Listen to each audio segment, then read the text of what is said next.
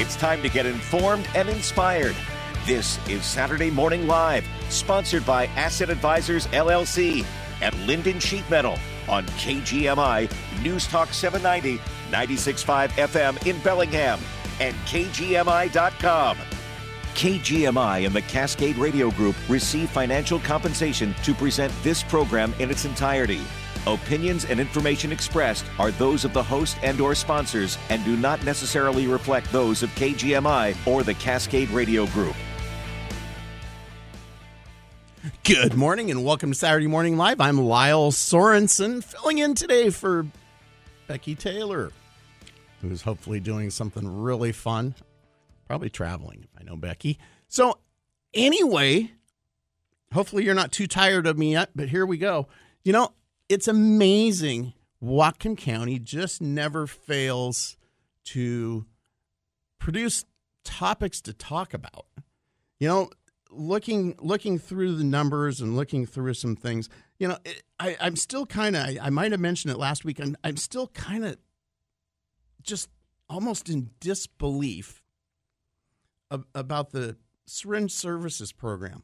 In 11 months, so through November, they handed out 197,254 syringes in Whatcom County. That's an average of just under 18,000 a month. So if we were to take that average and add it in for December, that would be 215,186. You know, that's almost one for every man, woman, boy, and girl in Whatcom County. That's a lot. Think about that. They didn't provide me with the number for how many they got back on that exchange program. But be careful where you step, because that's a lot of syringes going out every month. Narcan kits, they distributed 5,912 Narcan kits. There's 2 doses per kit, so that's just under 12,000 doses, 11,824. And you say we don't have a problem. We have a problem, and it's a big problem here in Whatcom County. It's really big. You know, 132 deaths from overdose in 2023. It'll be interesting to index some of these numbers kind of going forward. I called the medical examiner's office in January. 8 people lost their lives in Whatcom County to drug overdose. When I talked to the council on Tuesday, there's 7 council members and 1 executive present. That would be the same as emptying all those seats. Can you imagine if in 1 month we lost the entire county council and the executive? What would we do? What would we say? Sorry about that. I got to get something here to keep my throat clear. But what would we do? What would the response and the action be if it were our elected representatives who we lost in that month? If the 8 people we lost were our elected representatives. And then the hits just keep on coming. I don't know if you saw the article, but Interfaith, the Interfaith Coalition, which is a coalition of local faith organizations and churches and things, is going to be phasing out of housing. They've got 12 housing units around the county, and they're citing, you know, logistical things and societal and cultural changes and things, and they don't feel like they, you know, because they also provide case management and support. They don't feel like they can necessarily provide the level of service and support that they feel that they need to. And so they're phasing out their housing this year. Some of that housing's for emergency housing. Some of that housing is transitional housing. You know, it's sad, but we have to keep in mind how difficult it is. You know, one of the things, and they didn't give this as a reason, but it was mentioned in the article, that they've had issues with contaminations in the home due to meth. Right? And it costs, are you ready for this? So they had to abate 4 of their 12 units in the last year. it costs between $8,000 and $12,000 to do a meth cleanup, right? So I kind of like to say no good deed goes unpunished. No good deed goes unpunished. So here we are. We're helping people not lose their home. We're giving them transitional housing or emergency shelter. And they thank you by smoking out with meth. Ain't it great? You know, and the really sad thing is the selfish acts of a few people, the selfish acts of some addicts who don't care or appreciate enough the fact that they're being helped with shelter, and they contaminate the place. You know, I really firmly believe that when you're in a position that you're gaining or getting or receiving free or subsidized housing, when someone's giving you a place to live, there are behavioral constraints that come with that. And I think there should be. I don't think that it's a right for you to live in that place that's owned by somebody else. I don't believe that. I believe it's a privilege, and privileges come with requirements. Basic requirement, respect.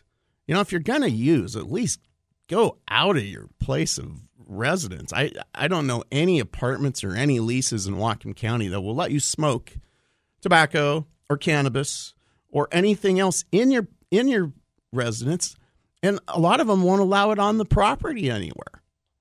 You know, legal substances, let alone illicit, highly toxic contaminants. It blows my mind. We've gotten to the point where we've so enabled people, we've so made it so that we don't want to make them second-class citizens and tell them they can't use. Of course not. Maybe we should start requiring UAs. You know what? And then everything becomes pretty uniform. Hey, listen, it's great. We've got this. You've got to pass a UA. You stop and look at it. 25% of their units had to be abated. And you wonder, they're not stating it as the reason, and I'm not putting words in their mouth, but that has to be a consideration. And, and they're not making they care about our community, and you've got a group of people who are giving, and there's people who, are bequeathing their properties to Interfaith Coalition when they die, and all of these things to create this foundation focused on helping people. But yet they feel like, what we're doing isn't working. It's inadequate. And they're looking at some other options, maybe some mobile services, mobile food, shower, and laundry facilities, kind of some of those things that, have been identified as needs in the community. I don't know. What do you think? 676 KGMI, 676-5464. We'll go ahead and open up the lines. If you can't contain yourself, feel free to call in. We'll be right back. Hi, I'm Henry Winkler. My eyes are very important to me. My eyes connect me with things I love. I loved my late father-in-law dearly. He always lit up a room, but his vision dimmed with age. He had age-related macular degeneration, or AMD. And since partnering with Apellis, I've learned there's an advanced form of the disease called geographic atrophy, or GA. His struggle with vision loss made me want to help others know about GA's warning signs. For some, straight lines seem wavy, like when looking at a door frame. For others, blurry or missing spots can make it hard to read or see loved ones' faces. Many have trouble seeing in low light, making driving at night difficult. GA gets worse over time and cannot be reversed. If you've been diagnosed with AMD and notice vision changes, don't wait. Talk to your eye doctor about GA today. Learn more at GAWon'tWait.com. That's GAWon'tWait.com. How'd we earn our reputation for repairs you can trust? Great mechanics? Yeah. Quality parts? Absolutely. But the real secret is knowing the most important part of every vehicle is the driver. And here's your keys. She's all ready. Right on time. Thanks. With over 30 years of service, you can trust Bellingham Automotive to help you with any regular maintenance needs or unexpected repairs. Schedule your appointment at 360-676-5200 or visit BellinghamAutomotive.com.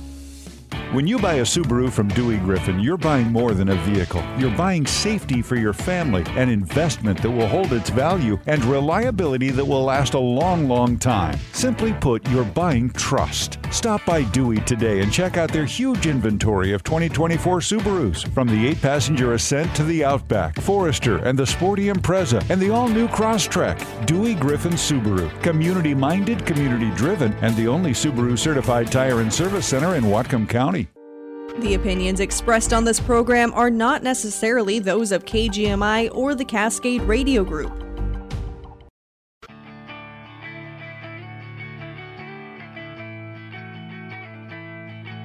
Welcome back to Saturday Morning Live. A little bit of Creed this morning. Nice blend of mellow and a little bit of rock. Wake you up easy. You're listening to Saturday Morning Live. I'm Lyle Sorenson. You know, these issues aren't going away. They aren't getting smaller. We've got to face it. And I want to give a shout out to Councilmember Ben Ellenboss and Councilmember Barry Buchanan, because those guys are working on a fentanyl emergency resolution. And hopefully, by the end of March here or so, we will have at least a declaration. We'll be admitting we have a problem, which is the first step towards getting better. Rich, you've been waiting patiently on the air. Hi, guys. Good morning, sir. How's it going? Well, you know, it's morning. And it's not raining. It's not windy. It's nice. And we're right side up. It feels a little bit like spring. My brain feels upside down, though, half the time. Why's that? Well, we have so many good people in Bellingham that want to help, you know, the homeless and the drug addicts. Yet 90% of what they do is enabling and not helping, and they don't understand it. And I don't know how you get them to understand it. Help is detox. Help is removing them from the drugs. Help is mental counseling. Help is not bringing foods and supplies to the camp behind Walmart. That is, or like you said, giving needles. Mind-blowing to think that our government gave out 200,000 needles. That just chaps my you-know-what, as they say. I just can't believe it. Better get some chapstick. Yeah, crazy. Yeah, and, no. You know, the intentions are good, but yes, the results are a disaster. There, you hit on it right there, Rich. What we've got to start doing is we've got to start measuring results. We have to start looking. No, they don't like to do that. And, you know, when they do measure results, what's also important, just as important to see as the results they measure, are the things that they don't measure, because the things that they don't measure will tell you the areas that they're failing in. Because I can guarantee you if they're having success, they'll shout it from the mountaintops. But if they're not, then they don't want to talk about it. For what's, it's like you said, you listen for what's not there. In so many cases, that's the case. If this was great, wouldn't they say it? Oh, why didn't they say it? You know, people don't know how to read between the lines. The easiest thing you can do in life is trust the government. And we are taught to trust the government. They're supposedly looking out for our interests. Yes, they're here to help you, Rich. And the last couple of years, my eyes have been open so wide they about popped out of my head of the lies and the corruption and just I don't know if these people are uneducated or I guess it's mal-educated. Today, kids are taught entitlement, not personal responsibility. You were talking about abating those homes or those shelters that had meth contamination or suspected contamination. That's because they think they're entitled to that free stuff. Yep. I know the guy who owns Paso del Norte in Blaine. He was called in during that thing at City Hall where the homeless had camped on the lawn and made a total mess a couple years ago. He was tasked with feeding X number at X dollars per head, and that was paid for by the city. And he said that when he brought food there, the people were scoffing at it and saying how it wasn't good enough. And he said he totally got denigrated for the free food he brought them, free to those people. And it's like, well, there's your entitlement mentality, and just And he said how disgusting that is. And when people realize that, then it's like, hey, this is not help. These people, they need consequences to reform them. People need guidelines. People need boundaries. That's why we have laws and law enforcement to keep us good. If we don't have that, it's instant chaos. Chaos is the default if you don't enforce law. It just happens everywhere if you let it happen. And then I think they let it happen on purpose for political.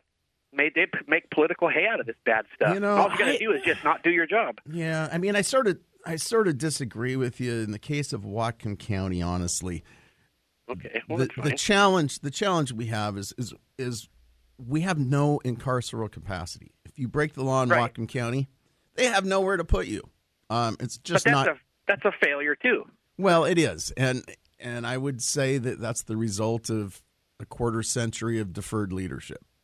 But we've passed funding.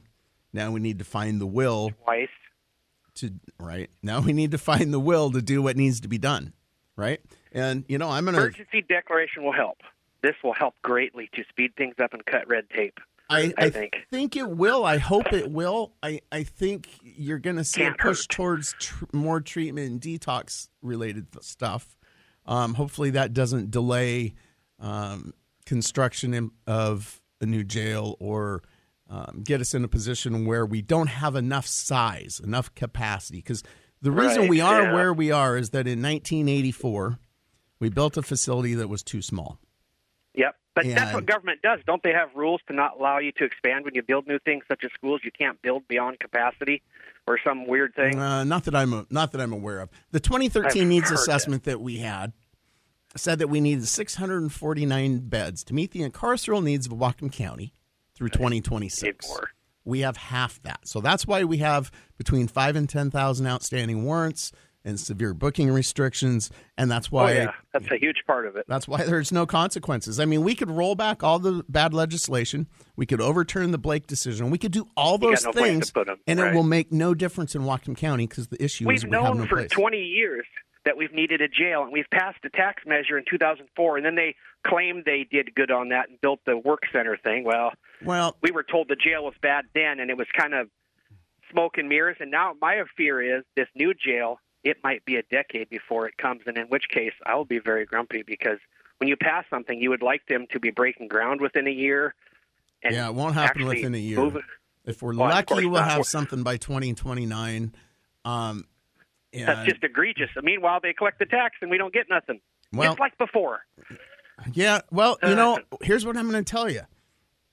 You need to show up at county council meetings. Your friends need to show up at county council meetings. No, you need to show up. You get 3 minutes, and it's the only way that you can be certain that you're heard.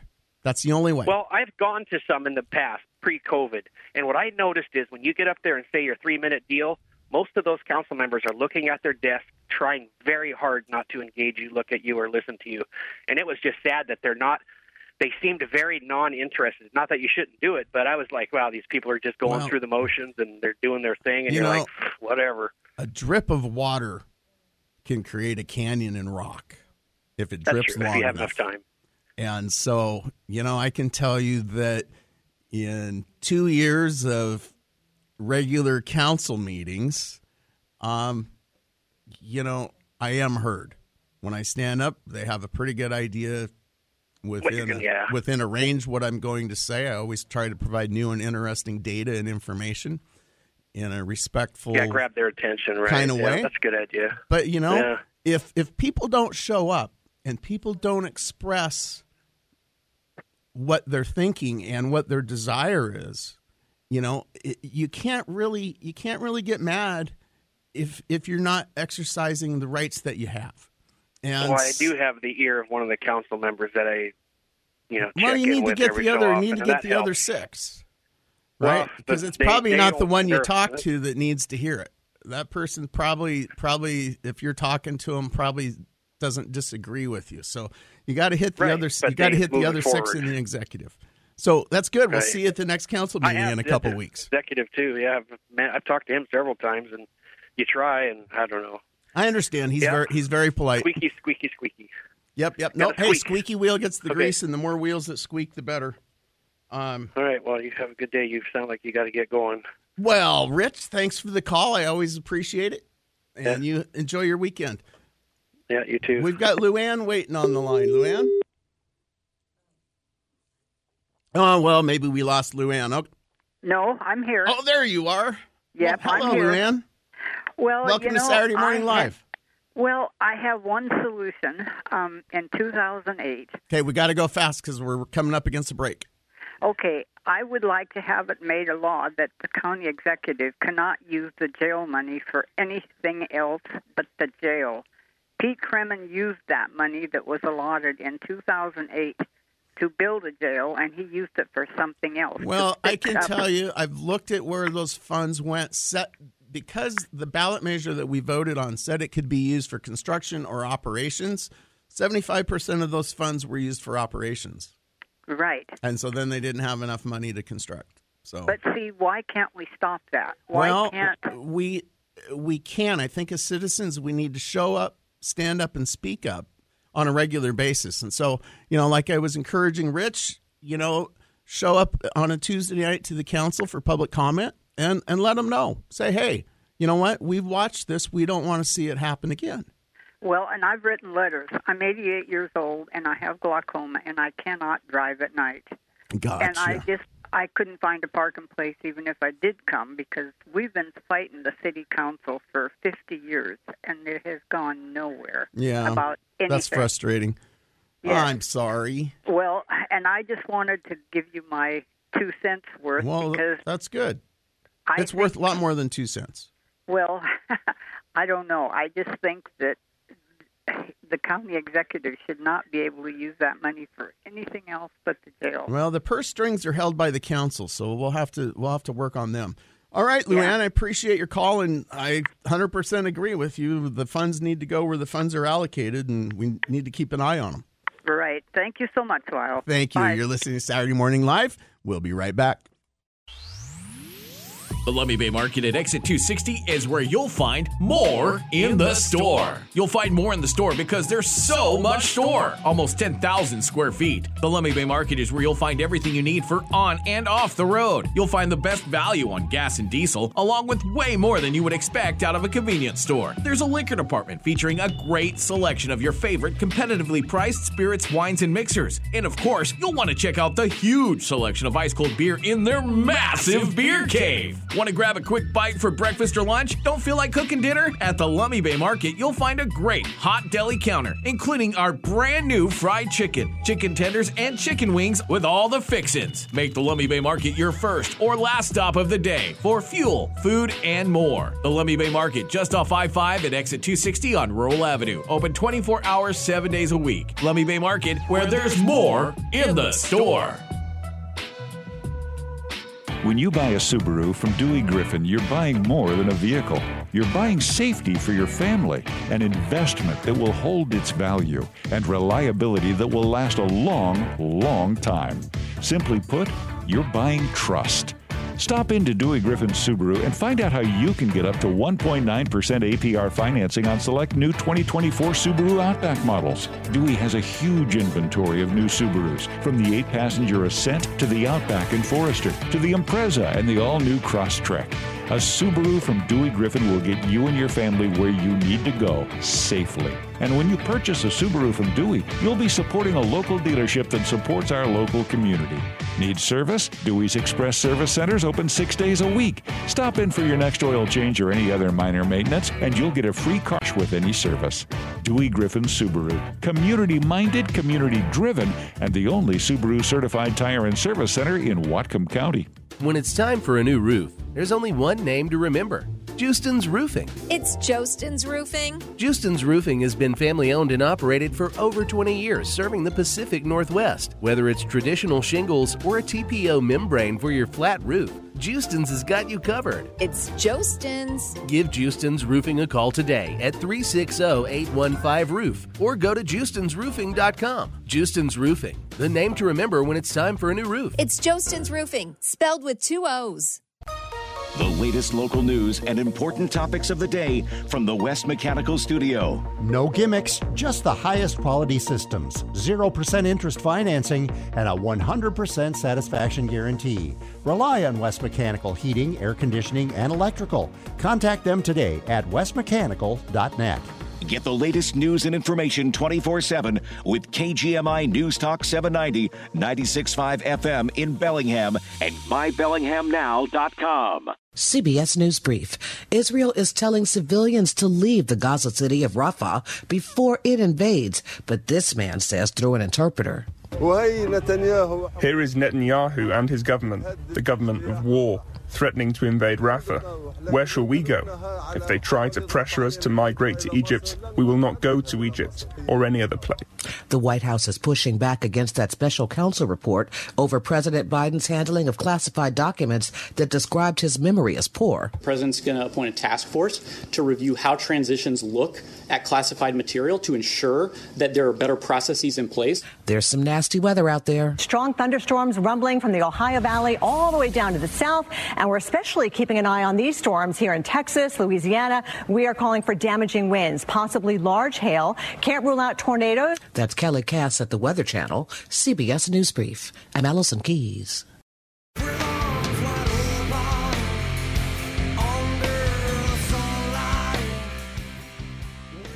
With arms wide open. Welcome back to Saturday Morning Live. I'm Lyle Sorenson. We are talking about all things Whatcom County today. You know, we have got a problem, and the first step towards getting better is admitting we have a problem, and then we need to take action. Kudos to the county council. They're working on trying to figure out some action steps to take. The Lummi Nation has kind of been leading the state and even the nation with their steps. They've been super proactive and kind of not taking any BS. You know, if you are a member of the Lummi Nation and you were caught dealing, you are disenrolled. We are going to vote you off, and you know that's a pretty big deal. And you know, I give them a lot of credit for standing up, speaking up, and not just talking, but taking action, because that's what it's going to take. And, you know, sometimes I think people think this is like either or. Either we go total harm reduction and we go easy on everything, and we just try to keep them from, you know, don't want them to get sick or anything and keep Narcaning them, live to die another day. Or the other extreme where everybody wants to, you know, lock everybody up and throw away the key or whatever. And you know, the solutions are and solutions, because there are very good ways that incarceration can be used as a tool. When you use incarceration with intention, it becomes a tool. It becomes a tool to provide that person separation from the drug, separation from their association and their habits and their patterns of addiction. And when that happens, people can begin to get clarity and they can begin to understand. They can see a difference, right? You know, when you're in the throes of active addiction, you know, and really all you're working on is your next fix, and you're in your own little world, whether that's the alley behind the horseshoe or whatever your world is when you're in that active place of active addiction, you don't have clarity of mind and you don't have the ability to do that. You know, it's amazing because we don't have involuntary commitment laws that are very easy to use. You hear a lot about, well, it's because people have mental health challenges. Well, yeah, some do. And then a lot of the mental health challenges that we see on the street are drug-induced. Let me say that again. A lot of the mental health challenges that we see on the street are drug-induced. If you look into P2P meth as an example, it triggers or causes, depending on a person's state, psychotic, schizophrenic symptomology. Sometimes, almost immediately. And if someone's doing these drugs on an ongoing basis, they are going to exhibit mental health symptoms. Pretty simple, right? Do people who are in active addiction have trauma or past traumas? 100%. I'm sure they do. I bet you 90% of us, if you want to sit down in a safe room and talk, have something that someone would identify as a trauma, right? Yet, people learn to adapt, to deal, to cope in different ways. Not everybody runs out and takes a drug. It's interesting working with youth in the past. Kids, you get a new kid in the group or whatever, and you look at that kid and you say, wow, I wonder what their home life's like. And after doing that for a while, what you discover is that some of the most amazing kids come from sometimes from some of the most dysfunctional, screwed up, horrid backgrounds that you could imagine. But you'd never guess that in a million years, because here is like this poster child for driven success and amazing human being. And then you see kids that come in who are a complete wreck. And you go, oh my goodness. And guess what? Sometimes they came from a Leave It to Beaver family. And, and everything in between. And what you very quickly realize is that kids start making decisions probably when they're about 10 years old. Yeah, it depends. But these days it's probably about 10 years old. They start making choices in terms of their friendships, in terms of all sorts of associations and things. And that really directs their life path. As parents, there's only so much you can do. You can provide boundaries, you can provide guidance, you can provide support and leadership and consequences when they're necessary. There's things that you can do, but ultimately that kid makes their own choices. When you talk to substance use disorder specialists, a lot of times what they'll say is that addiction rewires a person's brain, and they become much more like a toddler in that they need the carrot and the stick. In other words, they need incentives to motivate them, but then when they don't follow through, they need that stick. They need that consequence for what they've done. Right now, we have no consequences. We've got tons of carrots. Look, we'll get you in permanent supportive housing. We'll do all these things, but then when they mess up, we don't have anything for them. One of the things that people who are involved in diversion will tell you is that we can't use diversion as a rationale to reduce incarceral capacity. In fact, we need to have enough incarceral capacity so that if that person in diversion decides, I'm not feeling this, I'm going to quit doing that, then we need to be able to give them a weekend in our incarceral spa and help them to remember what they're being diverted from. And that's key. It's not that we want to be mean. We don't want to be mean. We want to help people get better. At the same time, if we continuously give people things with no accountability, we just give it to them. Oh, everybody deserves a place to live.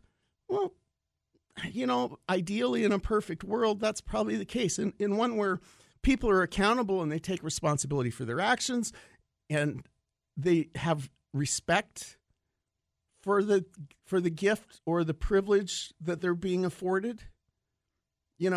What makes you deserve for someone to give you a place to live? There are people who would argue everybody deserves a place to live. Well, maybe. You have to make good choices and you have to be involved. I think it's completely reasonable to expect if someone is giving you a place to live for free or at a reduced cost or whatever, and there are behavioral conditions attached to that, I think that's completely reasonable because you're not paying in lieu of cash. You're agreeing to a contract, and most of the things are in line with what everybody does when they're paying full rent. Don't smoke in our place. Don't mess it up. Don't make holes in it. Don't be noisy. You know what? It's called being a good neighbor. It's called being a responsible adult. At what point, and I'm probably ruffling up some feathers. You're probably either throwing stuff at the radio right now and calling me names, or else you're going, yeah, get it. Right? It seems like that's kind of where people are at. But we've got to start helping people to be, and some people don't like it when I say this. We need to start helping people to be accountable. It's kind of like your kid, right? If I tell my daughter, if you don't stop that, you're going to get timeout, and then I never give her timeout, what's she going to say? He says that all the time. I'm never going to get timeout. That's effectively what we're doing with people in our community who are committing crimes. We have between 5,000 and 10,000 outstanding warrants in Whatcom County between our county government and our small cities. Imagine that, between 5,000 and 10,000. Those are not recommendations, suggestions, or requests. Those are court orders. We are in violation of between 5,000 and 10,000 court orders. This is ridiculous. Do you really think it's going to get better? And it's crazy. I was going through the list. A lot of them are for DUI, and I'm sure that those people with outstanding warrants for DUI, I bet you they quit drinking. You think? I don't think so. And so we're teaching them that there's no consequences. There's no accountability. You don't have to show up. It doesn't matter because nothing's going to happen. When it gets to the point where nothing's going to happen, guess what? Anarchy takes over. It's kind of like Rich was saying at the beginning. You get chaos because it doesn't matter what you say. It matters what we do. You're listening to Saturday Morning Live. I'm Lyle Sorenson. We'll be right back after this break. Want to wager on your favorite winners? Now you can at the only sportsbook north of Snohomish County. At Silver Reef Casino Resort, you can get in the game with baseball, football, basketball, hockey, and your other favorite sports. Visit the Portage-based Sportsbook and Bar to place your bets. Sportsbook open daily at 9 a.m. Silver Reef Casino Resort, located off I-5 exit 260. We've got that. What does your dream getaway have? Luxury hotel rooms, elegant suites, and relaxing spa? We've got that. World-class Wine Spectator award-winning steakhouse? We've got that. Washington's premier golf destination? We've got that. How about the newest slots, table games, and exciting promotions? Oh yeah, we've got those too. Visit Silver Reef Casino Resort and hit the getaway jackpot. Silver Reef Casino Resort, located off I-5 exit 260. We've got that. Hey, Les Schwab Tires here. Right now, you can save up to $150 on select sets of 4 tires during our Founders Celebration Sale. So stop in, save some money, and help your family stay safe on the road. You'll see we have plenty of tire savings to go around, and around, and around, and around. Check out our tires on sale and book an appointment at leschwab.com. Les Schwab Tires, doing the right thing since 1952. Limited time offer while supplies last. See leschwab.com/sale for details. Hello, folks. This is Phil George. I'm an elder law and estate planning attorney here in Bellingham, and I would like to invite you to join me every Saturday and Sunday at 1 p.m. right here on KGMI for the Aging Hour. If you have questions about Medicare, Medicaid, long-term care costs, probates, wills, trusts, or anything else that has to do with aging, this is the radio show for you. Studies show that more than 70% of estate plans fail when families need them the most. Join us every Saturday and Sunday at 1 p.m. and we can show you how to set your family up for success.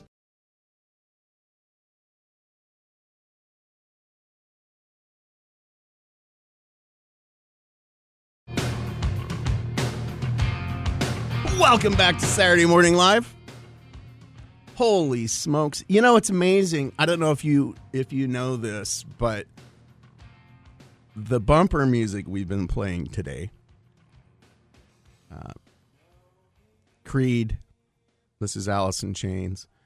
These musicians have struggled and even died from drug addiction. It's a pervasive, growing problem.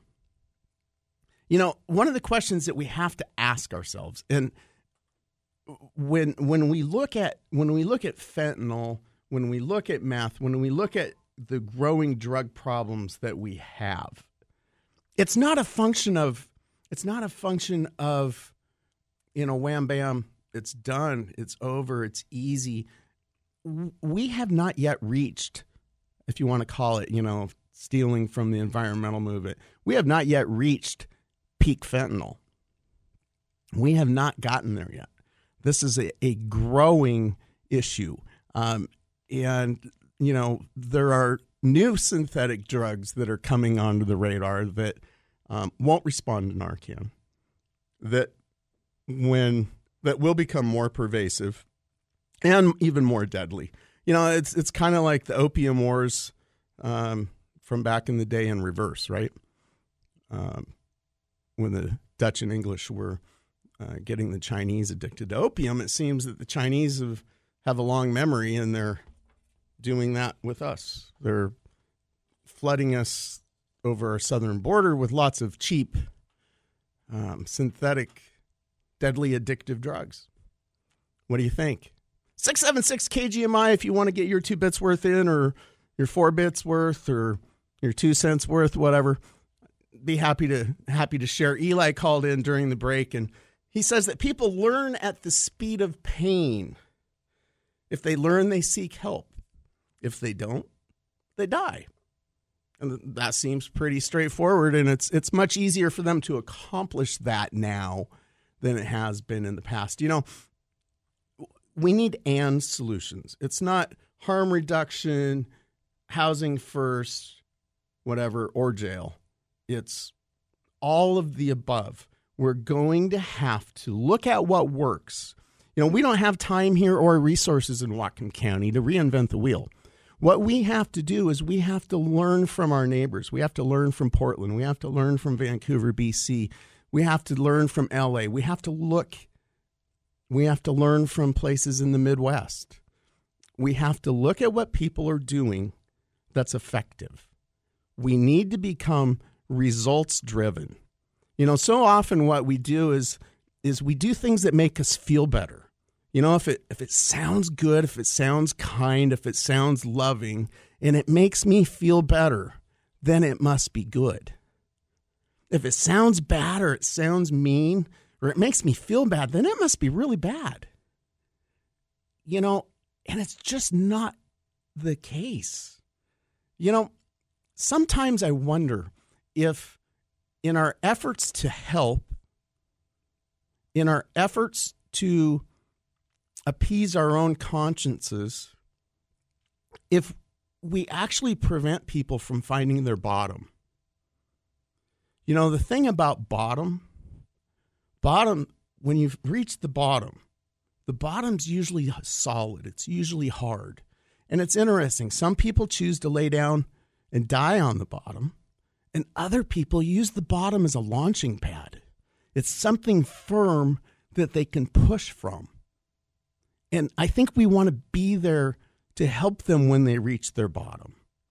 But, I think a lot of times we're well-intentioned, but by helping people, we allow them to bounce along the bottom, 6 inches off the bottom for 20 years.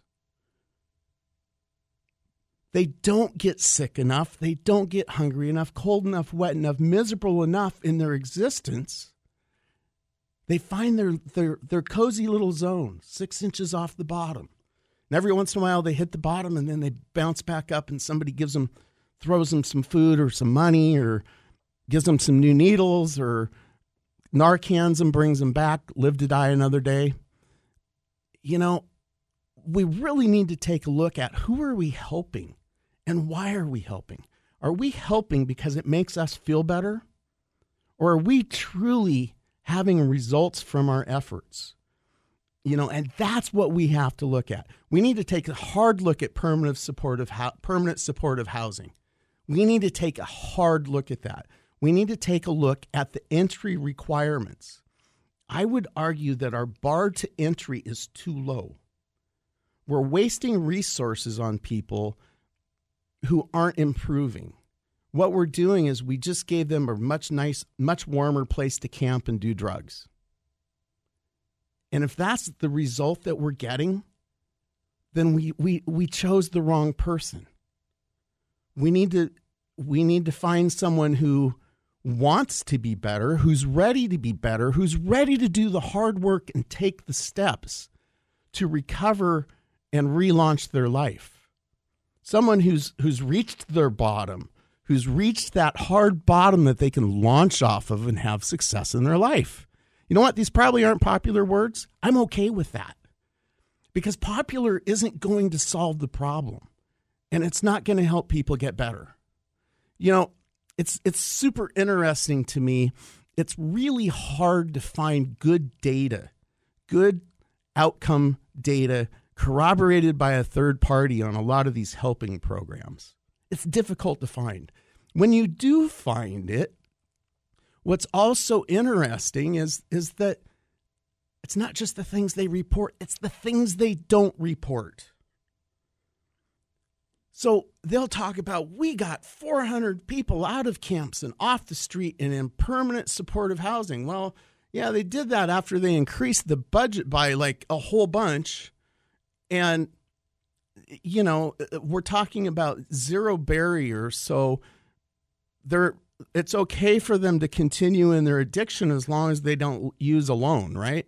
So that's kind of the model. Go ahead and stay addicted while you're living in permanent supportive housing. We got a smoke shack over here. You can go over here and smoke, kind of like they have in the camps. You can go over here and continue to use your drugs. Just be safe.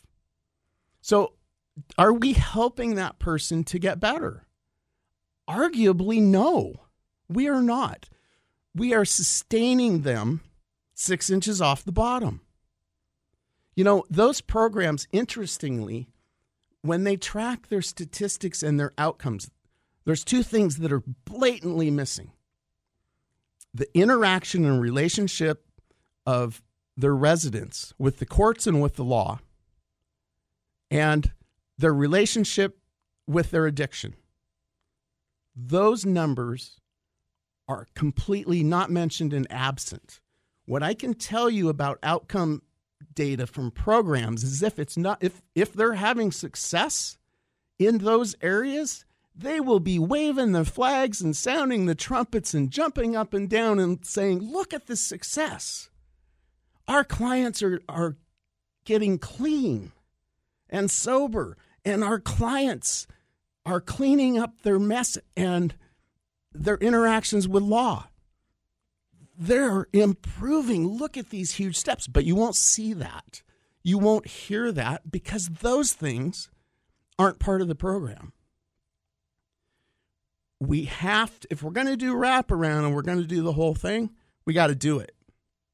You know, we don't have good involuntary commitment laws. Which is amazing to me. There are people walking around on the streets of Bellingham when we arrest them, when they do something really bad. They go to the jail, and they are not competent to stand trial. So they need competency, evaluation, and restoration, right? We got to restore them to a competent position. We've got to stabilize their mental health so they can understand what's going on. They're not competent to stand trial, but yet they're competent to make decisions about their own life, whether they should be involuntarily committed or not. If they don't want to go to a treatment program or a mental health program, they don't have to. But if we arrest them, they're not competent to stand trial. I feel like I'm in upside down, inside out world. Does that make sense? When you say those words out loud, do those make sense to you?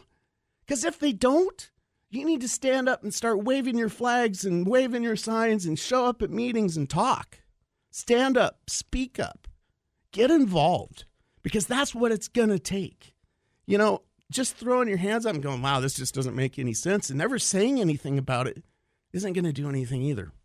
So, you know what? Get involved. Come out. Speak up. There are committees at the county level that you can be involved in that have input on these topics. Stand up. Get involved. I can't stress enough how important it is to be involved. We have got to quit helping people to stay 6 inches off the bottom for 20 years.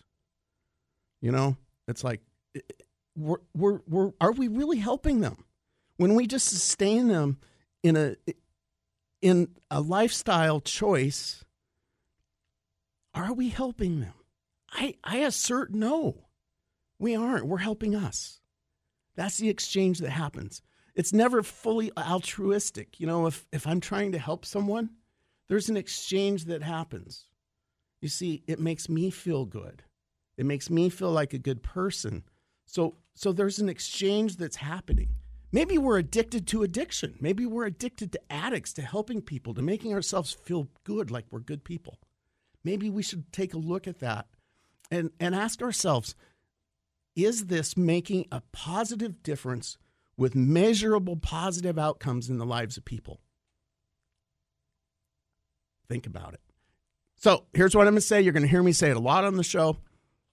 We need 1,200 jail beds. We'll use the surplus beds for treatment and services. So that means that would probably give us 500. Can you imagine having 500 beds for treatment, for detox, for service, for rehab, for transitional programs, for competency evaluation and restoration? Can you imagine having that all under one roof? Talk about economy of scale in construction, economy of scale in operations. You've been listening to Saturday Morning Live. I'm Lyle Sorenson. I hope you kept up. Thanks for listening. We'll see you again soon.